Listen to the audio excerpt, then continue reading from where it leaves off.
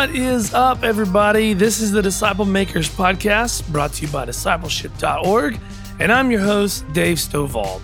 We're currently working our way through the track sessions from 2022 National Disciple Making Forum, which just happened, and it was fantastic, if I say so myself. I hope that you were there, and if you missed it, that is okay, because we've got a digital access pass coming at you soon. Make sure to stay tuned at discipleship.org for when that releases. Today's episode features Better Man's track session number 3 from the forum. For the past few episodes, Chris Harper has been talking to us about the major impact it has when we focus our efforts towards reaching men for Christ and teaching them to be godly leaders in their homes and social contexts, and how much that trickles down and shapes and changes the culture in which we live in. Pretty powerful stuff. Let's go ahead and jump in and hear from Better Man's third track session from the forum. Here we go. Hey, great to see everybody again. I promise you in the last session we will get more practical. We're still in the theoretical. I want to address 2 or 3 things. Anytime we speak on subjects like manhood, masculinity, anytime you hold to a lens, so I will tell you our organization, Better Man, is strongly complementarian. So we read Scripture because we believe Scripture is slanted and leans toward a complementarian view, that men and women complement one another, versus an egalitarian view where men and women are equal in everything, not just grace and mercy, but roles as well. So we are a complementarian organization. So anytime you have that as your background, there's going to be, sometimes there's pushback, sometimes there can even be confusion, and sometimes there's just flat out anger. And I love that no one's been angry, but I have been challenged on a couple of things which I thoroughly enjoy. So I learned from Dr. Albert Mohler, right? So, and if you've been here for the last 2 or 3 sessions, you're starting to see some of my theological bend and my theological dispensation. I have a son named Calvin John. That gives away a lot, right? So you'll start to see some of that. But I learned from Dr. Mohler years ago that anytime you're engaging in theological context, topics, etc., you need to practice theological triage. If you are a nurse or a doctor, you know that when you look at triage, if I come in with a heart attack and my brother comes in with a broken arm, they see the man that's having the heart attack first because he needs to be addressed, and we can get to the broken arm in a little bit. It's the same thing theologically. There are first level issues that if you and I are going to disagree on, there is a problem. Like, we can't both be believing. Like, we don't get to agree to disagree. Like, we have to stay in the room and wrestle this because eternal salvation may be on the line, and we have got to talk through that. A lot of orthodoxy, historical Christianity would fall into that category. Things like the supremacy of Christ, the Trinity, the sinlessness of Christ, things of that nature, things that really and truly affect the gospel. Those are first level issues. Second level issues are going to be things that we can disagree on.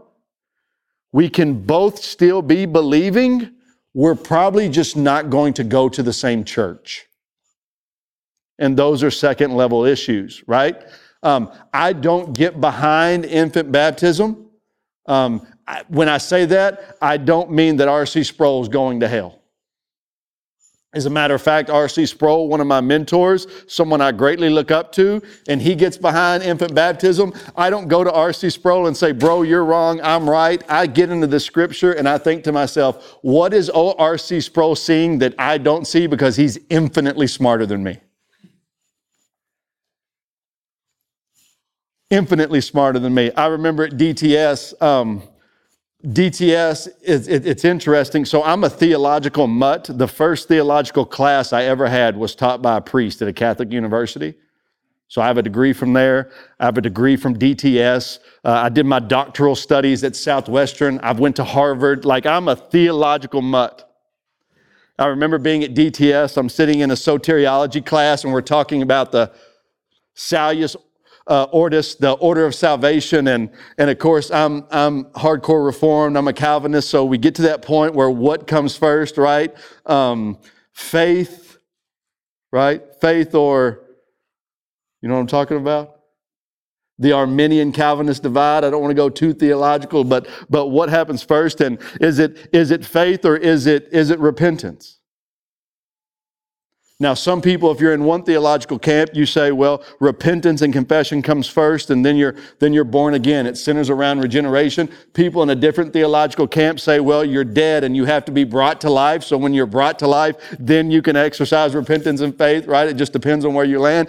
DTS doesn't take a position. DTS says it's a flashbang experience. It happens at the same time. And I was the first to raise my hand with President Mark Bailey, and I said, Dr. Bailey, I disagree. I said, R.C. Sproul says dead things can't bring themselves to life. And Mark Sproul and Dr. Bailey goes, blah, blah, blah. Chris, I was just having breakfast with R.C. Sproul last week, arguing this. And I thought to myself, this man has breakfast with R.C. Sproul. I only read him. I'm just going to stop talking.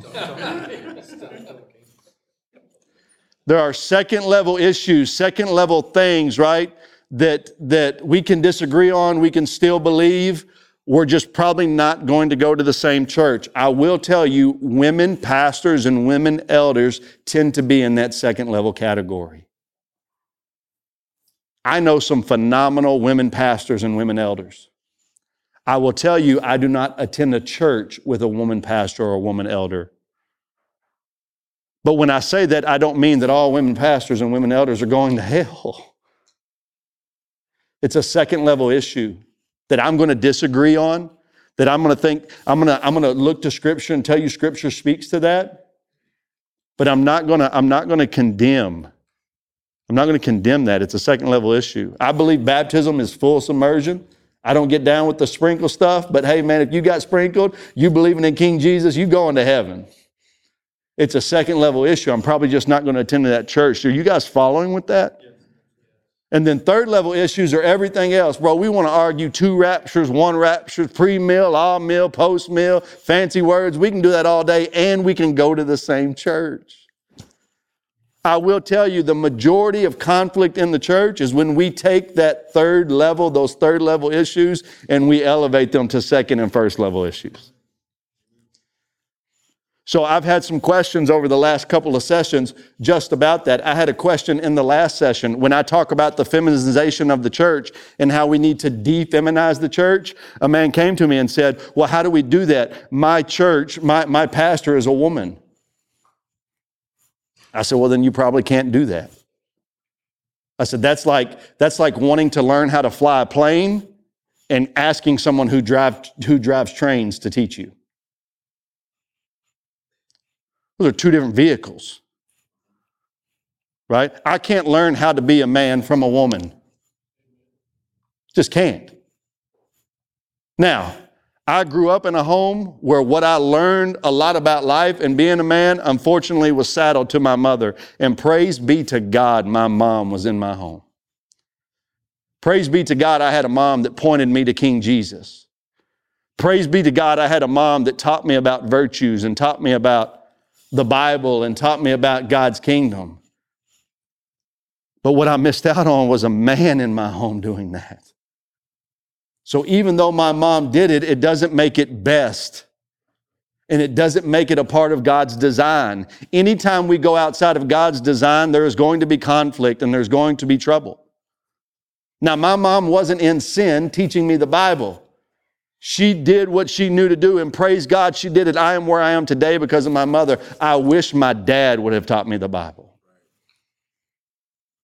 And I tell people all the time, the fact my dad didn't teach me the Bible, it didn't kill me, but I tell you, I walk with a little limp today.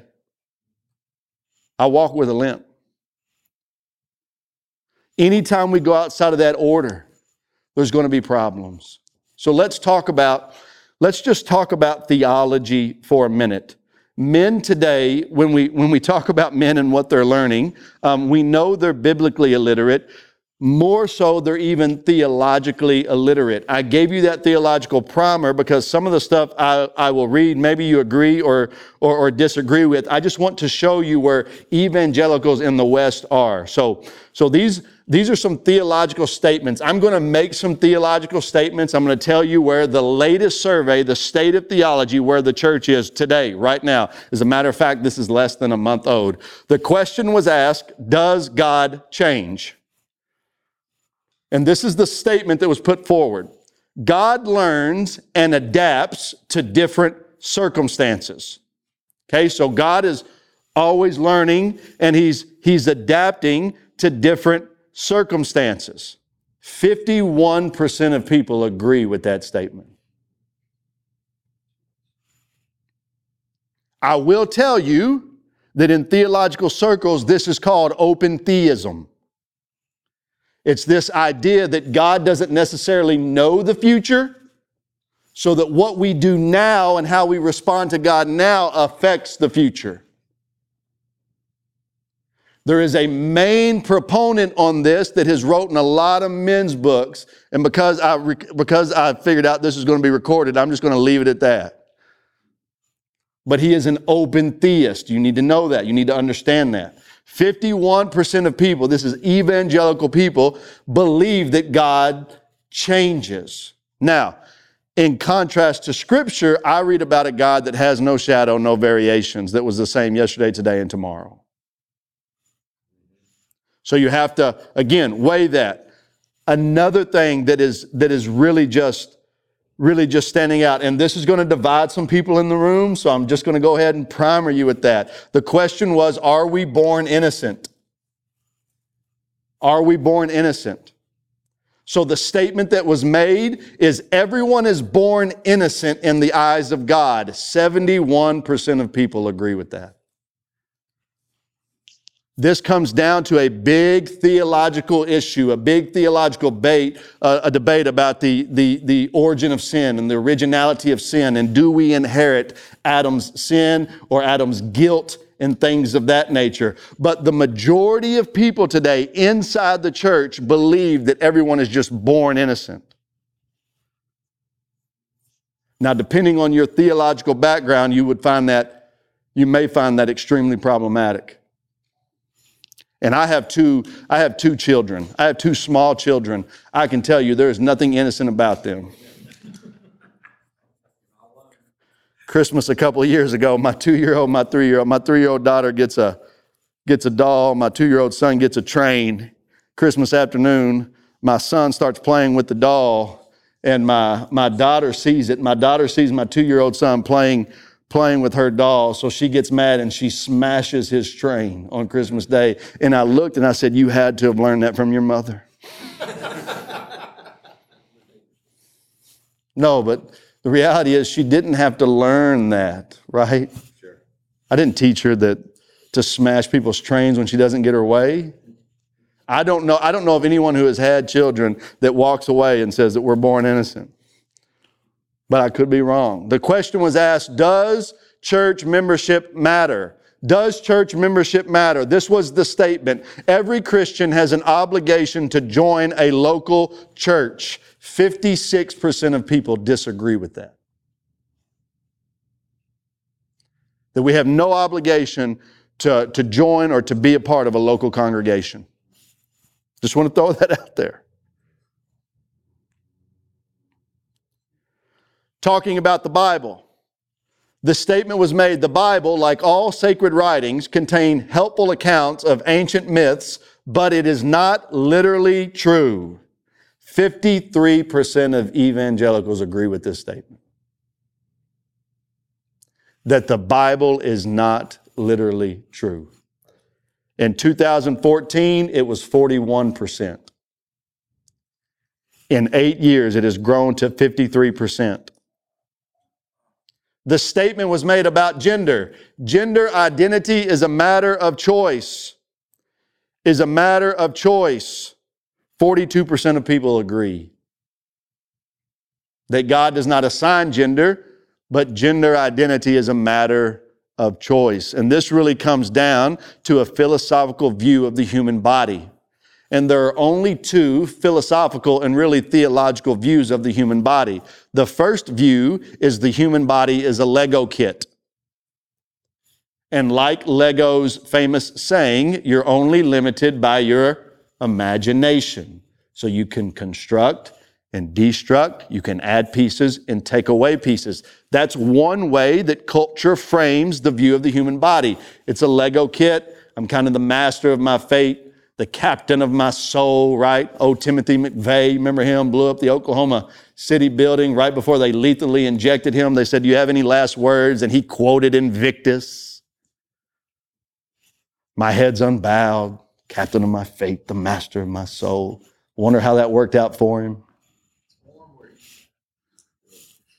Right, so this is Lego kit idea versus a different view of the human body is what we call the art restorative process. Ephesians 2:10, you are God's handiwork. The Greek there is poema, that you are literally God's poem. You are God's masterpiece. That masterpiece has been ruined. It's been marred by sin. So like a Picasso that you find in your great-grandfather's basement, you don't take that Picasso and try to make it a new painting. You take that Picasso and you pay somebody to restore it back to what it was. So this human body of ours, it's been flawed, and through this redemption process, God is taking this work of art that He calls Chris Harper, and He's saying, "Chris Harper, I'm bringing you back, taking you back to what I created you to be." Those are two different ways to view the human body. Really the only two. You're either a Lego kit or you're a piece of art being restored. Got to wrestle with that. Your people are wrestling with that. 42% of people agree that the body's really a Lego kit. Statement 28, the Bible's condemnation of homosexual behavior does not apply today. 46% of people agree with that trend. Statement. This is the one that is most concerning for me. God, this is the statement that was made. God accepts the worship of all religions, including Christianity, Judaism, and Islam. 56% of people agree. Another statement that was made, Jesus was a great teacher, but He was not God. They're saying He was not God. This would be a first level issue, attacking the divinity of Christ, a Trinitarian issue. 43% of people in your churches agree that Jesus was a great teacher. He just wasn't God.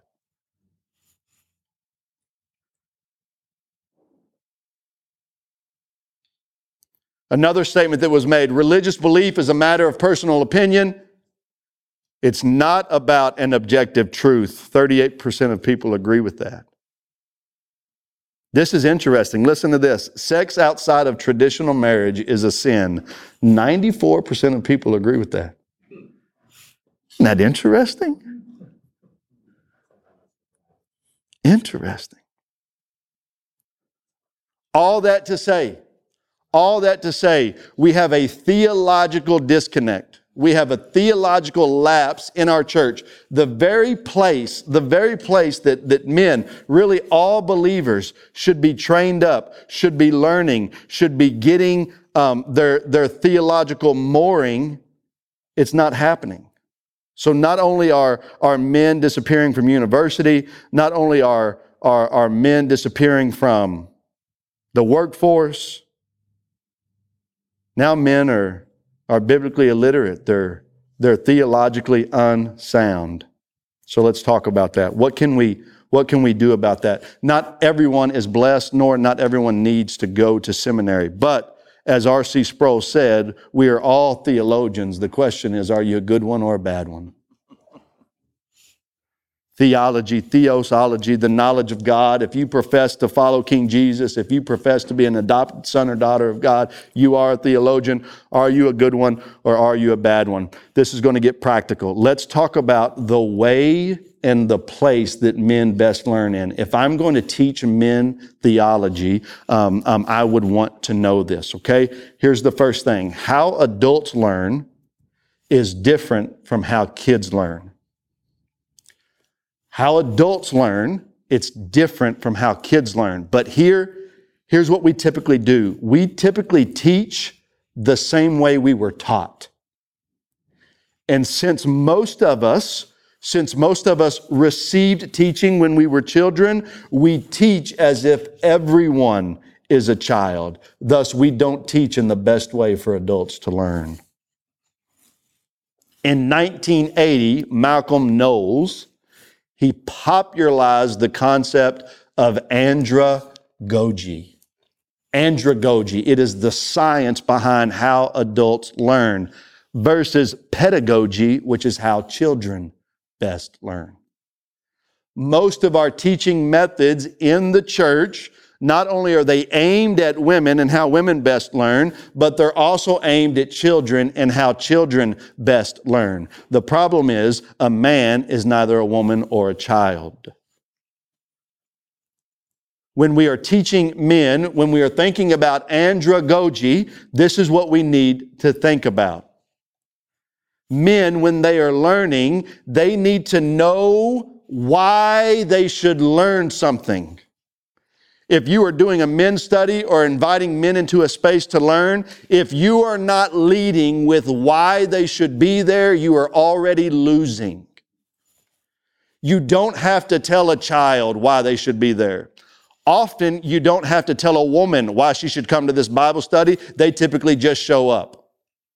If you want to win and engage the men theologically, they need to know the why they should be there. This is reverse engineering. This is what I did with Better Man. Better Man wanted to adopt an SEO strategy, right? The board at Better Man was mad because every time you Googled men's ministry or men's curriculum, Better Man wasn't at the top of the list. They said, let's spend thousands, tens of thousands of dollars, and let's strengthen our SEO strategy. I said, that's a terrible idea. They said, what do you mean? I said, I don't care if people Google best men's ministry, we're at the top of the list. I said, you know what list I want to be top of? How do you fight pornography? Put Better Man at the top of that list. I'm divorcing my wife. Google that, and I want Better Man to come up at the top of the list.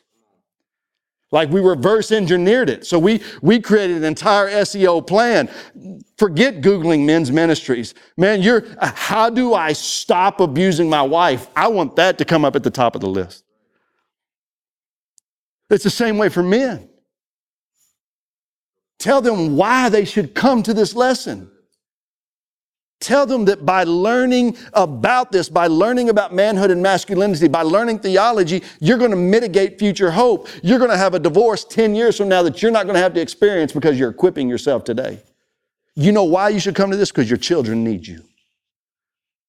Young man, you know why you should come to this? Because your future wife needs you. You know why? Give them a why. Give them a reason. Start with that. Secondly, men need internal motivation. They need it. Again, children do not need internal motivation. If I want to get my kid to do anything, all I've got to do is promise them an ice cream cone. Here's the problem. A lot of your men's ministries, that's what you do. You promise a free ice cream cone. And you wonder why the men aren't motivated. It's because men don't respond to external motivation. They respond to internal motivation. Internal. And I'll tell you the number one internal response for men, how you get men to respond is through competition. Men will respond through competition. It's the number one thing. It's been like that.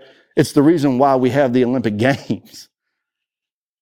There's an internal mechanism inside men to be competitive. And we're living in a culture that has erased any notion of competition. Come on. Everybody gets a trophy. And the church is the same way. And the reality is I got, a couple years ago, a good friend of mine is a superintendent of a large school district. They had about 3,000 seniors graduating from the school district. And he said, Chris, I want you to come talk to the senior class. He said, it's a public school, man, so you can't go right into the gospel. He said, but do what you do and backdoor that thing. I said, bro, I got you. So I show up at this big ceremony, And my friend, bro, he always doing this. He didn't tell me. I show up and there's black Escalades all out in front of the school. He didn't tell me the governor was speaking before me.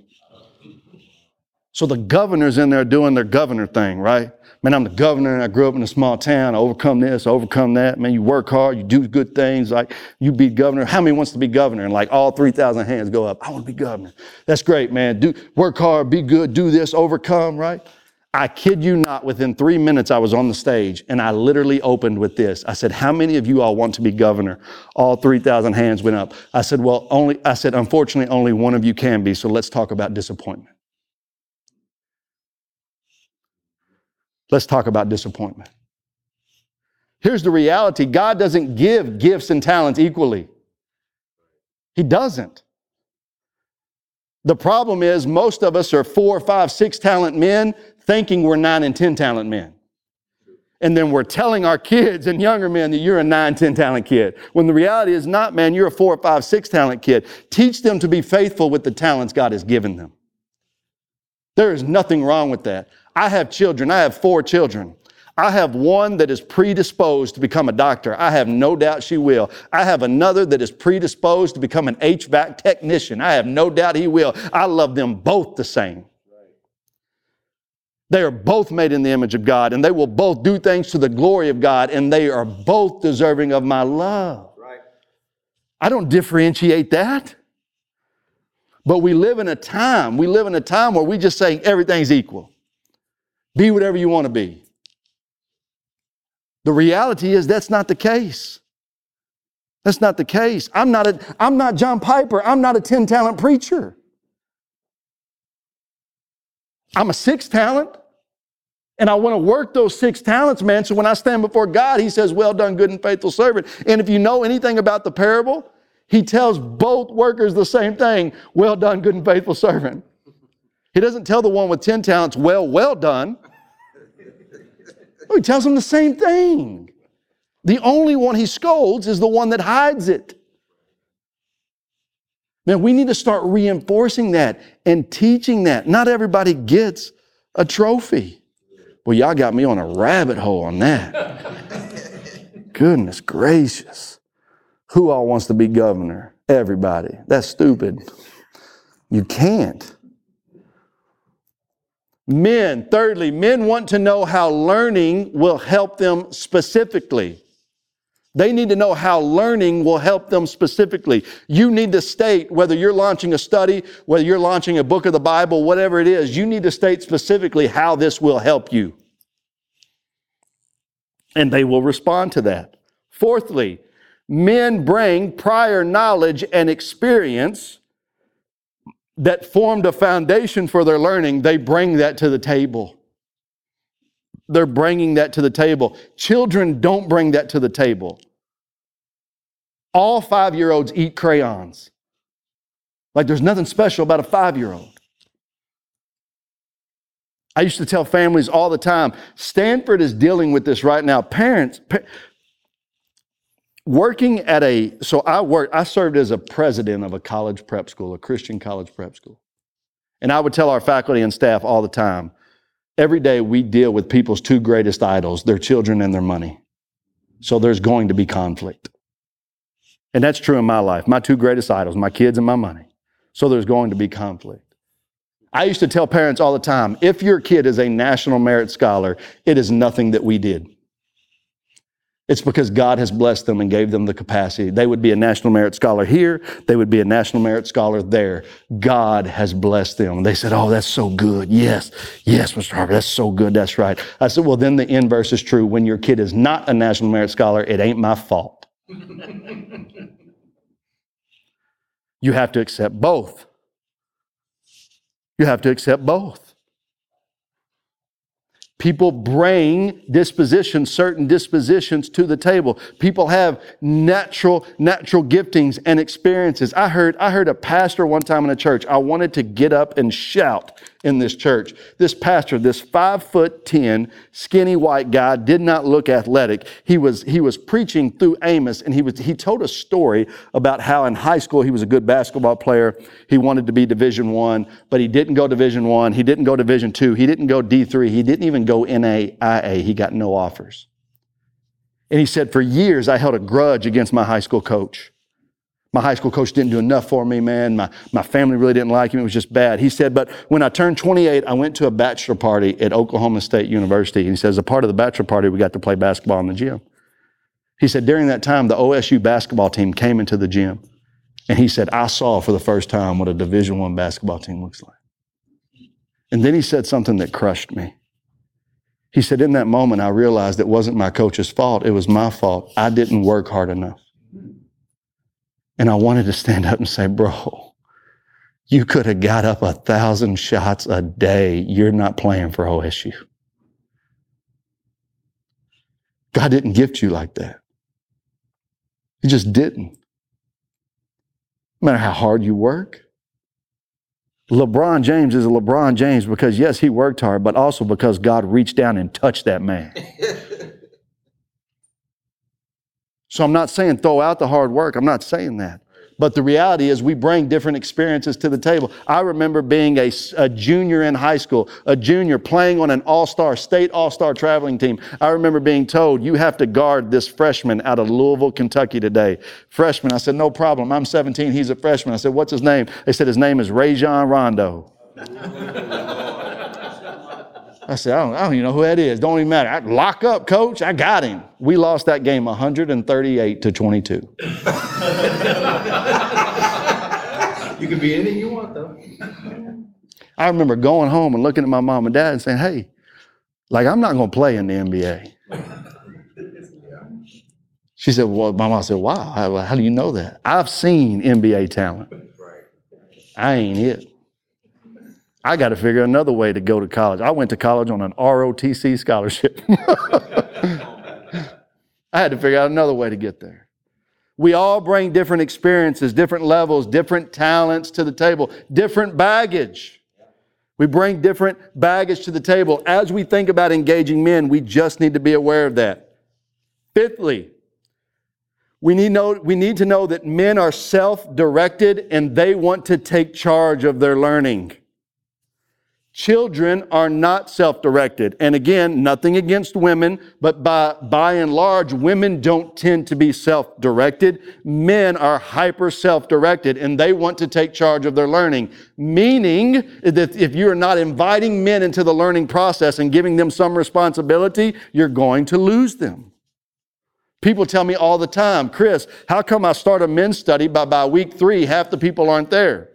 And I asked, did you give them ownership of the learning, of the teaching, of the study? No, there's your answer. Men love to take charge and be a part of it. Hey, I hope you've been enjoying this episode so far. I wanted to take just a second to tell you about the discipleship.org collective. It's an online community designed for disciples and disciple makers. And if you're a follower of Jesus, then you fit in one or both of those categories. And we made this website with your needs in mind. The website itself is super cool because it's like stepping into a virtual church building. There's a welcome center, an auditorium for main events, and even some classrooms. Right now, you can get free access to this collective where we provide weekly webinars, we've got ebooks, and even disciple-making assessments for you and also your whole church. And don't mistake this for just a website. It's actually a community for disciple makers.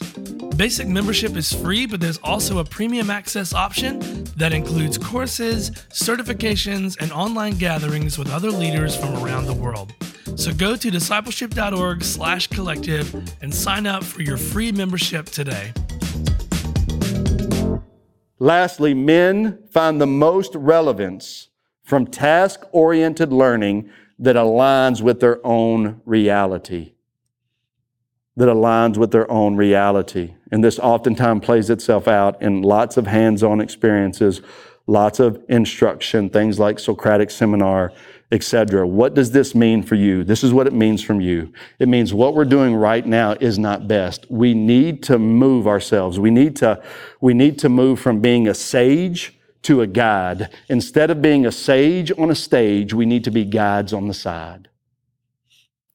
Instead of being sages on a stage, we need to be guides on a side. We need to what I call invert the classroom. I'm going to tell you how men are going to best learn over the next 20 years. It's not going to be through an hour-long lecture. It's not going to be men sitting in rows and taking notes. If you want to best teach men the Bible and theology over the next 20 years, here's what you should do. You should record 10-minute lessons of yourself. 10 minutes. 90% of all media today is consumed. 90% of all media consumed today is less than 1 minute. Less than 1 minute. Right, wrong, or indifferent. I'm not here to argue the merits and the value of that. I'm just telling you what it is. I'm telling you what your men are experiencing and what they're going to be experiencing the next 20 years. 90% of all media consumed today is less than 1 minute long. 1 minute bites.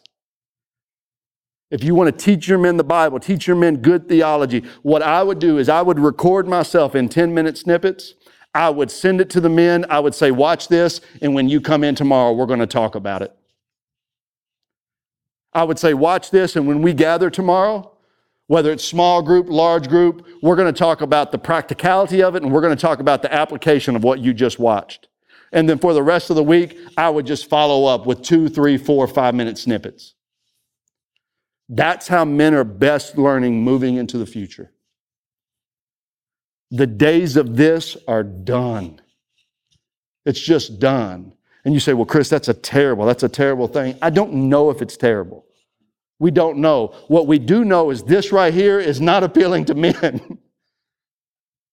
And it's not super engaging unless you're somehow seminarian or theologically inclined or like you're weird and you love this stuff like me. Like find me a man, a theological man who's smarter than me, and I will sit at his feet for hours. Right? But that's not most men. So we have to start somewhere. Give them a diet. Give them 10, 15-minute videos. It can be you. It can be you teaching. It could be on a cell phone. Do you know how many times during the week I'm recording something on a cell phone, something theologically profound, and then I'm just sending that to a group of men I'm walking with and saying, hey man, watch this and let's talk about it. Do you know how many theological conversations I have over text messaging, which is just a pain in the rear? But that's 90% of communication today. Like if you're still emailing people, like you're missing the boat, that text is the preferred method of communication. And it's hard to have theological discourse over text. And it's annoying.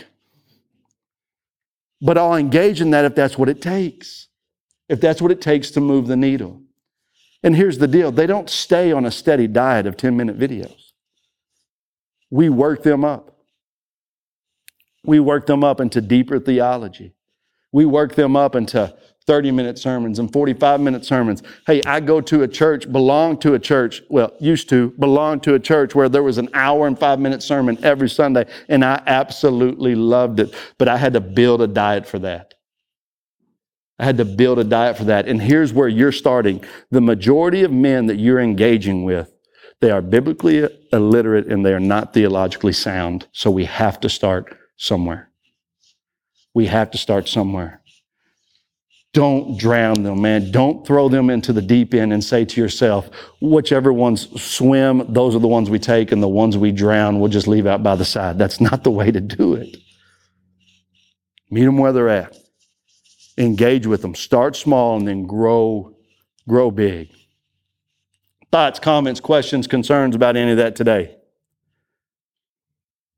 Before we jump into spaces. I just wondered on that survey, those questions you read, was that just one survey and the group surveyed was the same group for every question? It was, yeah. So it's called the State of Theology, and Ligonier's ministry produces it every year. RC Sproul stuff, right? That's right. The State of Theology, they produce it every year. Ligonier ministry. Yep. And they even define what is evangelical. So they'll even define, we go to church 2.2 times a month, et cetera, et cetera. They define all that. And then the entire thing is just mind-blowing. I read like 7 points. It's a big survey. There's probably 30 or 40 points. The whole thing is mind-blowing.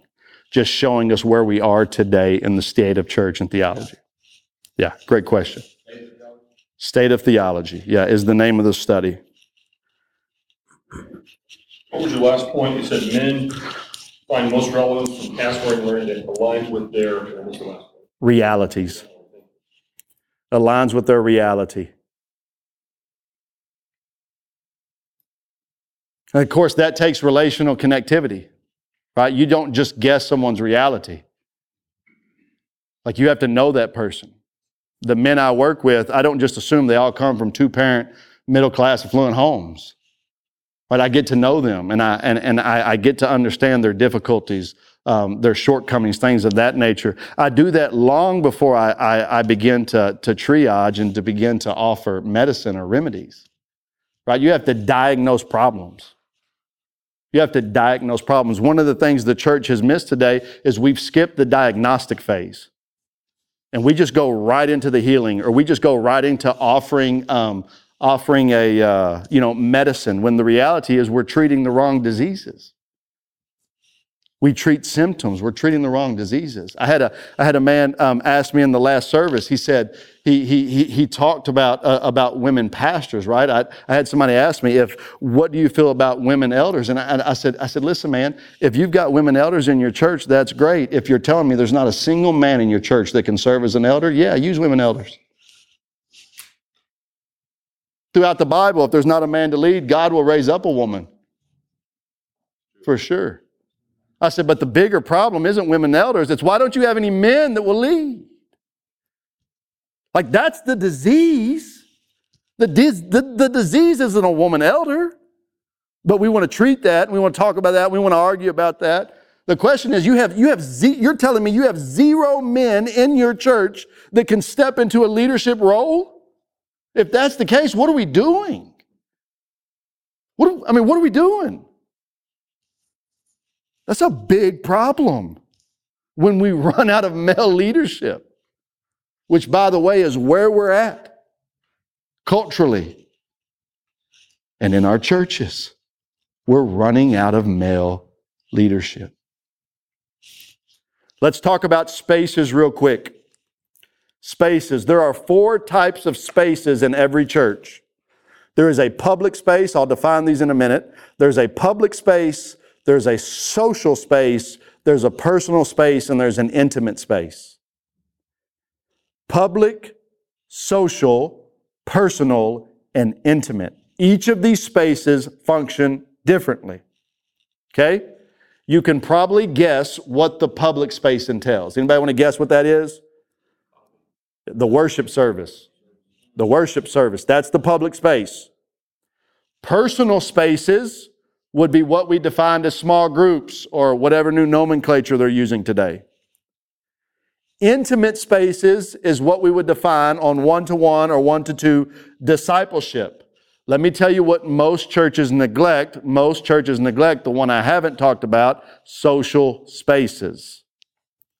Daniel Imes, in his book No Silver Bullet, calls these spaces mid-sized communities. I will tell you, men feel most comfortable in those social spaces, in those mid-sized communities. And here's what a church does. A church gets everybody coming to the public space, and the expectation is they jump into the personal space, and they can't figure out why nobody makes the jump, particularly why men won't make the jump. It's because we need a space in between. We need a space in between. If there's just one more space for them to step into and cultivate, you see a greater increase and then into that personal space and then into that intimate space, which is the hardest space to get men into. But because we've neglected the social space, we've missed on transitioning men from the worship service into, again, whatever nomenclature is used today, authentic community or whatever we want to call it. So we need to be intentional about these social spaces. I will tell you, a mid-sized community, as defined by Imes, is somewhere between 30 and 50 people. That a man feels comfortable in this space. What will typically happen? You bring 30 people into a room, 6 will gather here, 6 will gather here. 10 will gather here, and that's okay because they're finding their tribe. They're finding a community. And if you just let that develop, what you'll see is that will turn into personal spaces with your guiding and with your shepherding. So my encouragement to you is don't neglect the public space. We need that, obviously. Certainly don't neglect the personal and intimate spaces, but if you're not creating these social spaces, let's do that. They need to be consistent. And again, it's not a once a year men's breakfast. It's not a once a year wild game feed. It's not a once a year car show. But it's the routine social space to bring men together to start to develop community and relationships, which again, men don't do naturally. They just don't. So we create the space to do it. No man is forming a relationship in your worship service. There's not. And rightly so. We don't provide time for that. Like the turn around and greet and shake one another's hand is not a social thing. It's almost an arbitrary thing that we do. Like a traditional thing that we do. We've got to get them from the public space into the personal space, and we do that by utilizing social spaces. Any thoughts, comments, questions, concerns before we wrap up and go to lunch? You said you were a sixth speaker. I think you were 7. Oh, well, come on, man. Thanks for that. Thanks for that. I like that affirmation. I just 7.5, but I want him to have the glory. That's good. I like that. I like that. Thanks for that, brother. Yeah. Thank you for everything that you shared. I definitely need to talk to you some more afterwards. Yeah. Because I agree with you. It's very rough.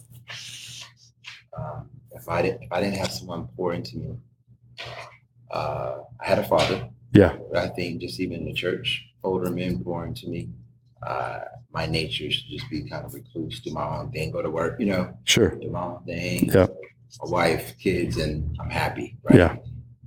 So I definitely look forward to, because you walked us through a couple of things on these small spaces, these 10-minute videos, and then let's talk about it. So my question is how do you frame that up and get a consistent rhythm of that? Because I see that is so true. Yeah. Especially I'm 49. I see it. I'm becoming more like that. Right. Definitely the younger generation as well. Yeah. So we're going to come back at 1:00. Oh, okay. Yeah. So no. It's going to be super practical. The last session it's going to be a model of discipleship, how to make disciples right here. Thank you. Yep. And we're just going to literally just unpack that. Yes, ma'am. Okay. So social space, the term has social in it, but we're talking about the need for theological, depth. So are you saying that social space really is social? And then at what point do you start bringing in,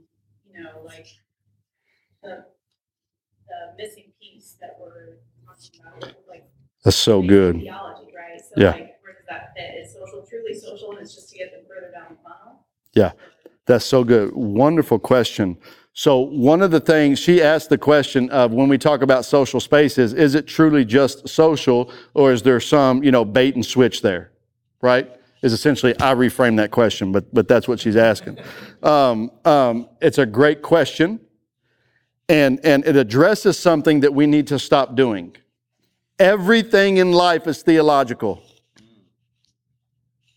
Everything. Everything in life is theological.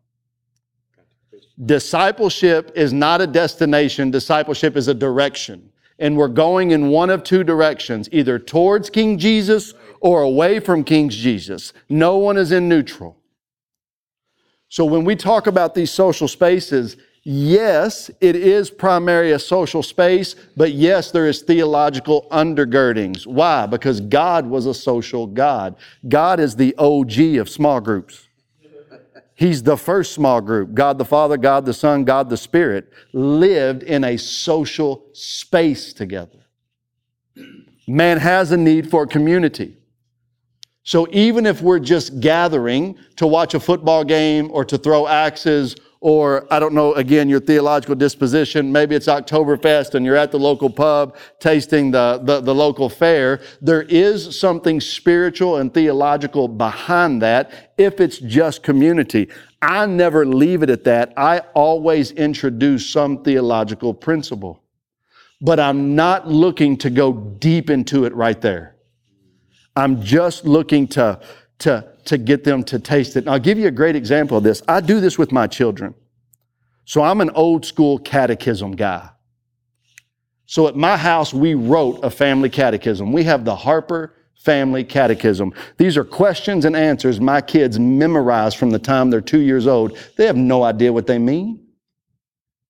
But if you ask my 3-year-old walked in right now and you said, Calvin, why did God make you strong? He'll go to help the weak.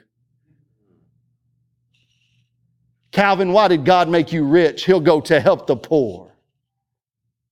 Calvin, why did God make you smart and capable? He'll go to bring him glory. He has no idea what that means. But one day he will. And he'll remember that. So my son, who's now 9, he's been saying that for 7 years. I went and picked him up from gym class a couple of weeks ago, and the gym teacher comes out. She meets me at the truck, and she says, hey, Mr. Harper, I need to talk to you about Malachi. And I thought, oh, Lord. He's just like his daddy. She said, we were doing the 3-legged race in gym today. And there was a kid in class who's kind of clumsy, kind of overweight. He's kind of awkward. Nobody ever really partners with him. A lot of times the kids will make fun of him. He really couldn't get the 3-legged race. She said, I watched Malachi unprompted walk over to that kid, put his arm around him and said, hey, I'll be your 3-legged race partner. She goes, I just want you to know that moved me and touched me, and I wanted you to know that. What was the first thing that came to my mind? For 7 years, he's been saying, God's made me strong to help the weak. Now, if I looked at my 8-year-old, 9-year-old son and said, hey, way to help that weak kid, he'd say, Dad, you're stupid. He ain't weak, right? Those theological principles, those undergirdings, we just have to consistently put in front of men. And we start, again, you may say, Chris, you're putting the bar too low. Well, I don't know. How's it working out for you? That's what I would say. We have to start somewhere. Just these social spaces, giving it to them a little bit and just reinforcing it and reinforcing it and reinforcing it. And eventually we trust the Holy Spirit to make it click. We trust the Holy Spirit to make it click. Questions? That was a great one. Thank you for that. Yes, largely social, but never neglect an opportunity to speak spiritual truths. We have time for 2 more questions. We talked a bit about not just castrating the beast in men, but learning to tame it and control it in a sense. What does that look like for you as a father of young boys kind of throughout the different phases? Oh, so good, man. What does it look like as a father of young boys to help bring out that monster inside of them? This is secular science. Secular science. Take away the sacred for a minute. This is Harvard Review secular science. Boys, young boys who have fathers that wrestle with them when they are little are less prone to be abusive and violent when they are older. Every day when I walk home and I walk through that door, my 3-year-old, I'll walk in and he goes, Dad, fight you? Every day. Dad, fight you, he says. I said, yeah, son, let's fight. And it's on in my living room. I mean, it's WWE coming off the top couch, elbows, it's nuts. Right? I let them be boys. You know what else I don't let them do? I don't let them hit their sister. They touch their sister, I touch them. I don't let them do that. Right? So I let my children be who God's created my children to be. And I don't stifle that. That's something super, super simple. But I also I'm reminding them of the principles of what a man is. And it's never too early to start teaching your kids that. It's never too early. Right? Tremendous question. Cultivate that. I told you guys, I'm not a manly man. I'm a little bit like metrosexual, kind of, I don't like camping and things of that nature. So my son turned 9, and I wanted to have a milestone moment with him. So I've got some friends that run a ranch up in Montana, and they do a gap year program for college students. And I said, hey, man, I'm thinking about coming up, thinking about bringing my son. And my buddy that owns the ranch says, man, you've timed it just right. We're getting ready to canoe the Missouri River. And we're going to canoe where Lewis and Clark canoed. And every night we're going to stop where they stopped, and we're going to read from their journal. We'd love to have you come with us. I said, man, can I bring my son? Like, can a 9-year-old do that? They're like, absolutely. It was the worst 8 days of my life.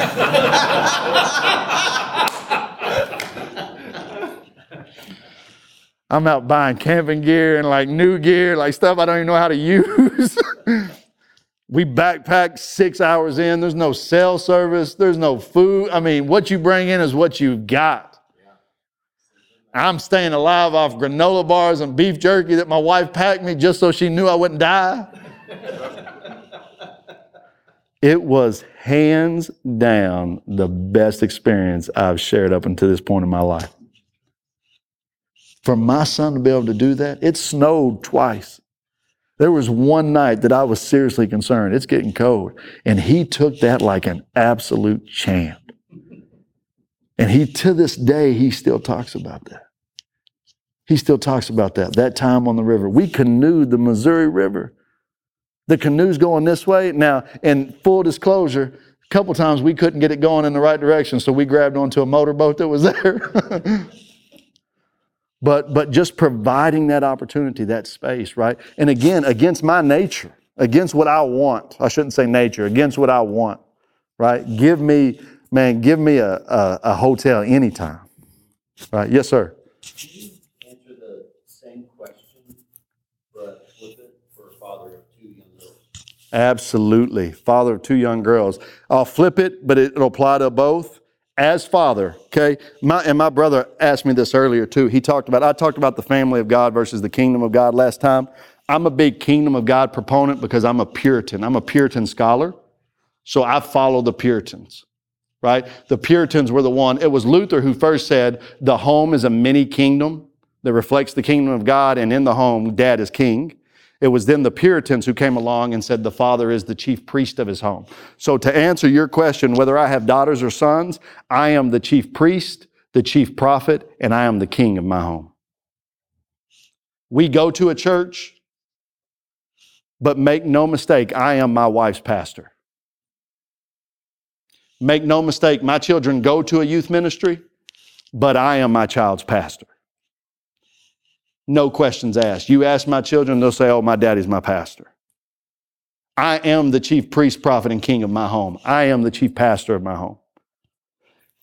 Doing that, when I say chief priest, I'm the one that goes before God on behalf of my family. So I'm praying for my family just like Job did. Job said, Lord, I don't know what my kids did last night. It might have been good, it might have been bad, but I'm laying this sacrifice out before you. So I'm going to God on behalf of my family. I'm leading my family to God. I lead in worship. I lead in prayer. I lead in devotionals. Not my wife. I do. I'm the chief priest of my home. Now, my wife helps in that. My wife teaches our kids. We co-op, homeschool, that sort of thing. She's teaching them Bible memorization, all that stuff. My wife is instrumental. Without her, I would be nothing. She is the best thing God has ever done for me. But make no mistake, I lead my family into the presence of God. As chief prophet of my home, I am God's mouthpiece. I am speaking to my family on behalf of God. I am teaching my kids scripture. And I'm doing that every day through a myriad of ways, whether it's a family catechism, whether it's a family devotional, whether it's just in the truck and we're talking about this, but I am taking the lead in that. And then as king of my home, I am the steward of my home. I am guarding tooth and nail what comes into my home and what comes on my children's devices and things of that nature. I am the chief steward of my home. I guard what's on the television. I guard what my children are listening to. I guard what they are taking in because I am there to protect them and to serve them. To serve them. There's a great story when it gets into the Queen of Sheba wants to visit Solomon. I think it's chapter and verse is I think it's maybe 8, verse 7. She gets to Solomon and she says, even half of what I heard isn't true. And then there's a little verse that's so amazing. She says, even those who are under your command are happy. Even those who are under your command are happy. It's amazing that when fathers, when husbands step up and are good leaders of their home, how peace and happiness come to the home. You know how many men come to me and tell me my wife's a train wreck, my kids are a train wreck, and 9 out of 10 times it's because they're a bad leader. It's because they don't know how to lead well. I'm not saying it's every time. Some things are out of our control. I get it. But man, I love this thought. Sheba says, even those under your authority are happy.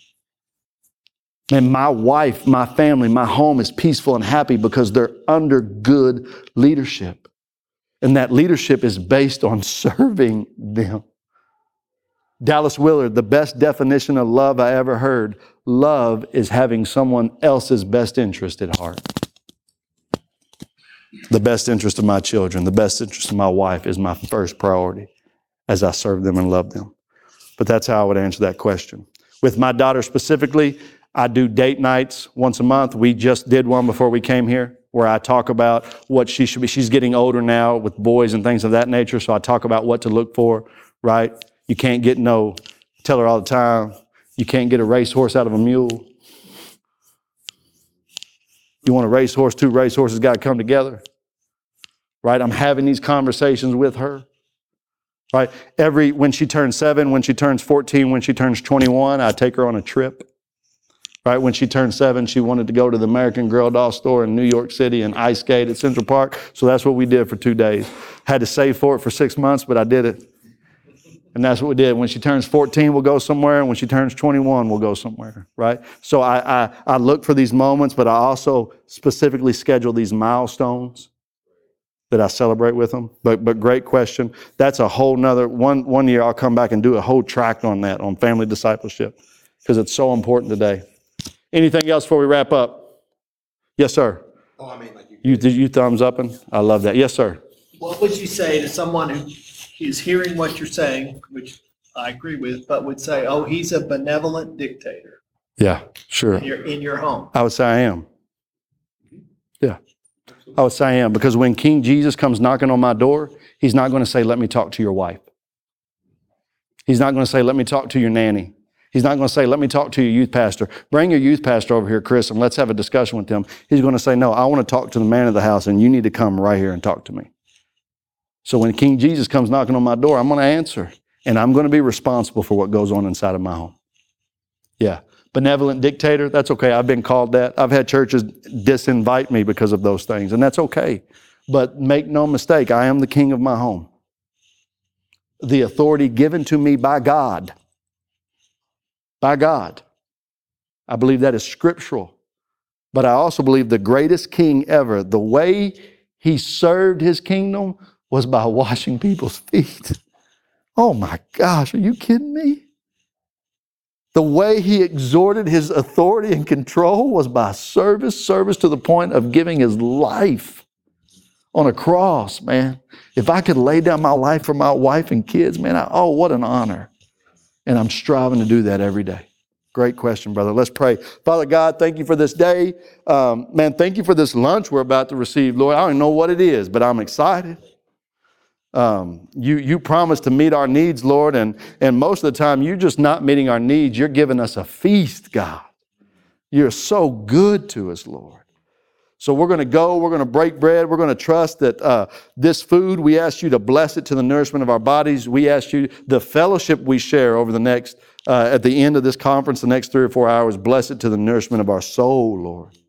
I thank you for the men and women in this room, their thoughtful questions, the willingness to listen, Lord, even on some of the stuff we disagree on. That is okay, God, because King Jesus, we want you to be exalted. And you use men, and you use women, and you use children to execute your purposes, God. I'm just thankful you've chosen to use us, Lord. In your name we pray, amen.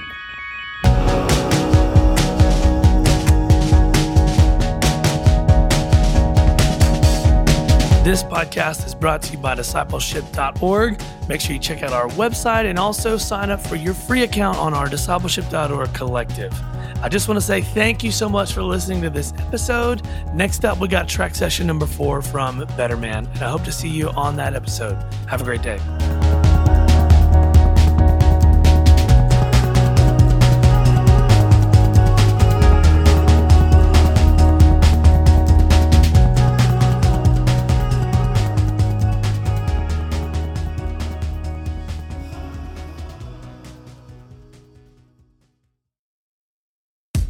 Hey, I hope you've been enjoying this episode so far. I wanted to take just a second to tell you about the discipleship.org collective. It's an online community designed for disciples and disciple makers. And if you're a follower of Jesus, then you fit in one or both of those categories. And we made this website with your needs in mind. The website itself is super cool because it's like stepping into a virtual church building. There's a welcome center, an auditorium for main events, and even some classrooms. Right now, you can get free access to this collective where we provide weekly webinars, we've got ebooks, and even disciple-making assessments for you and also your whole church. And don't mistake this for just a website. It's actually a community for disciple makers. Basic membership is free, but there's also a premium access option that includes courses, certifications, and online gatherings with other leaders from around the world. So go to discipleship.org/collective and sign up for your free membership today.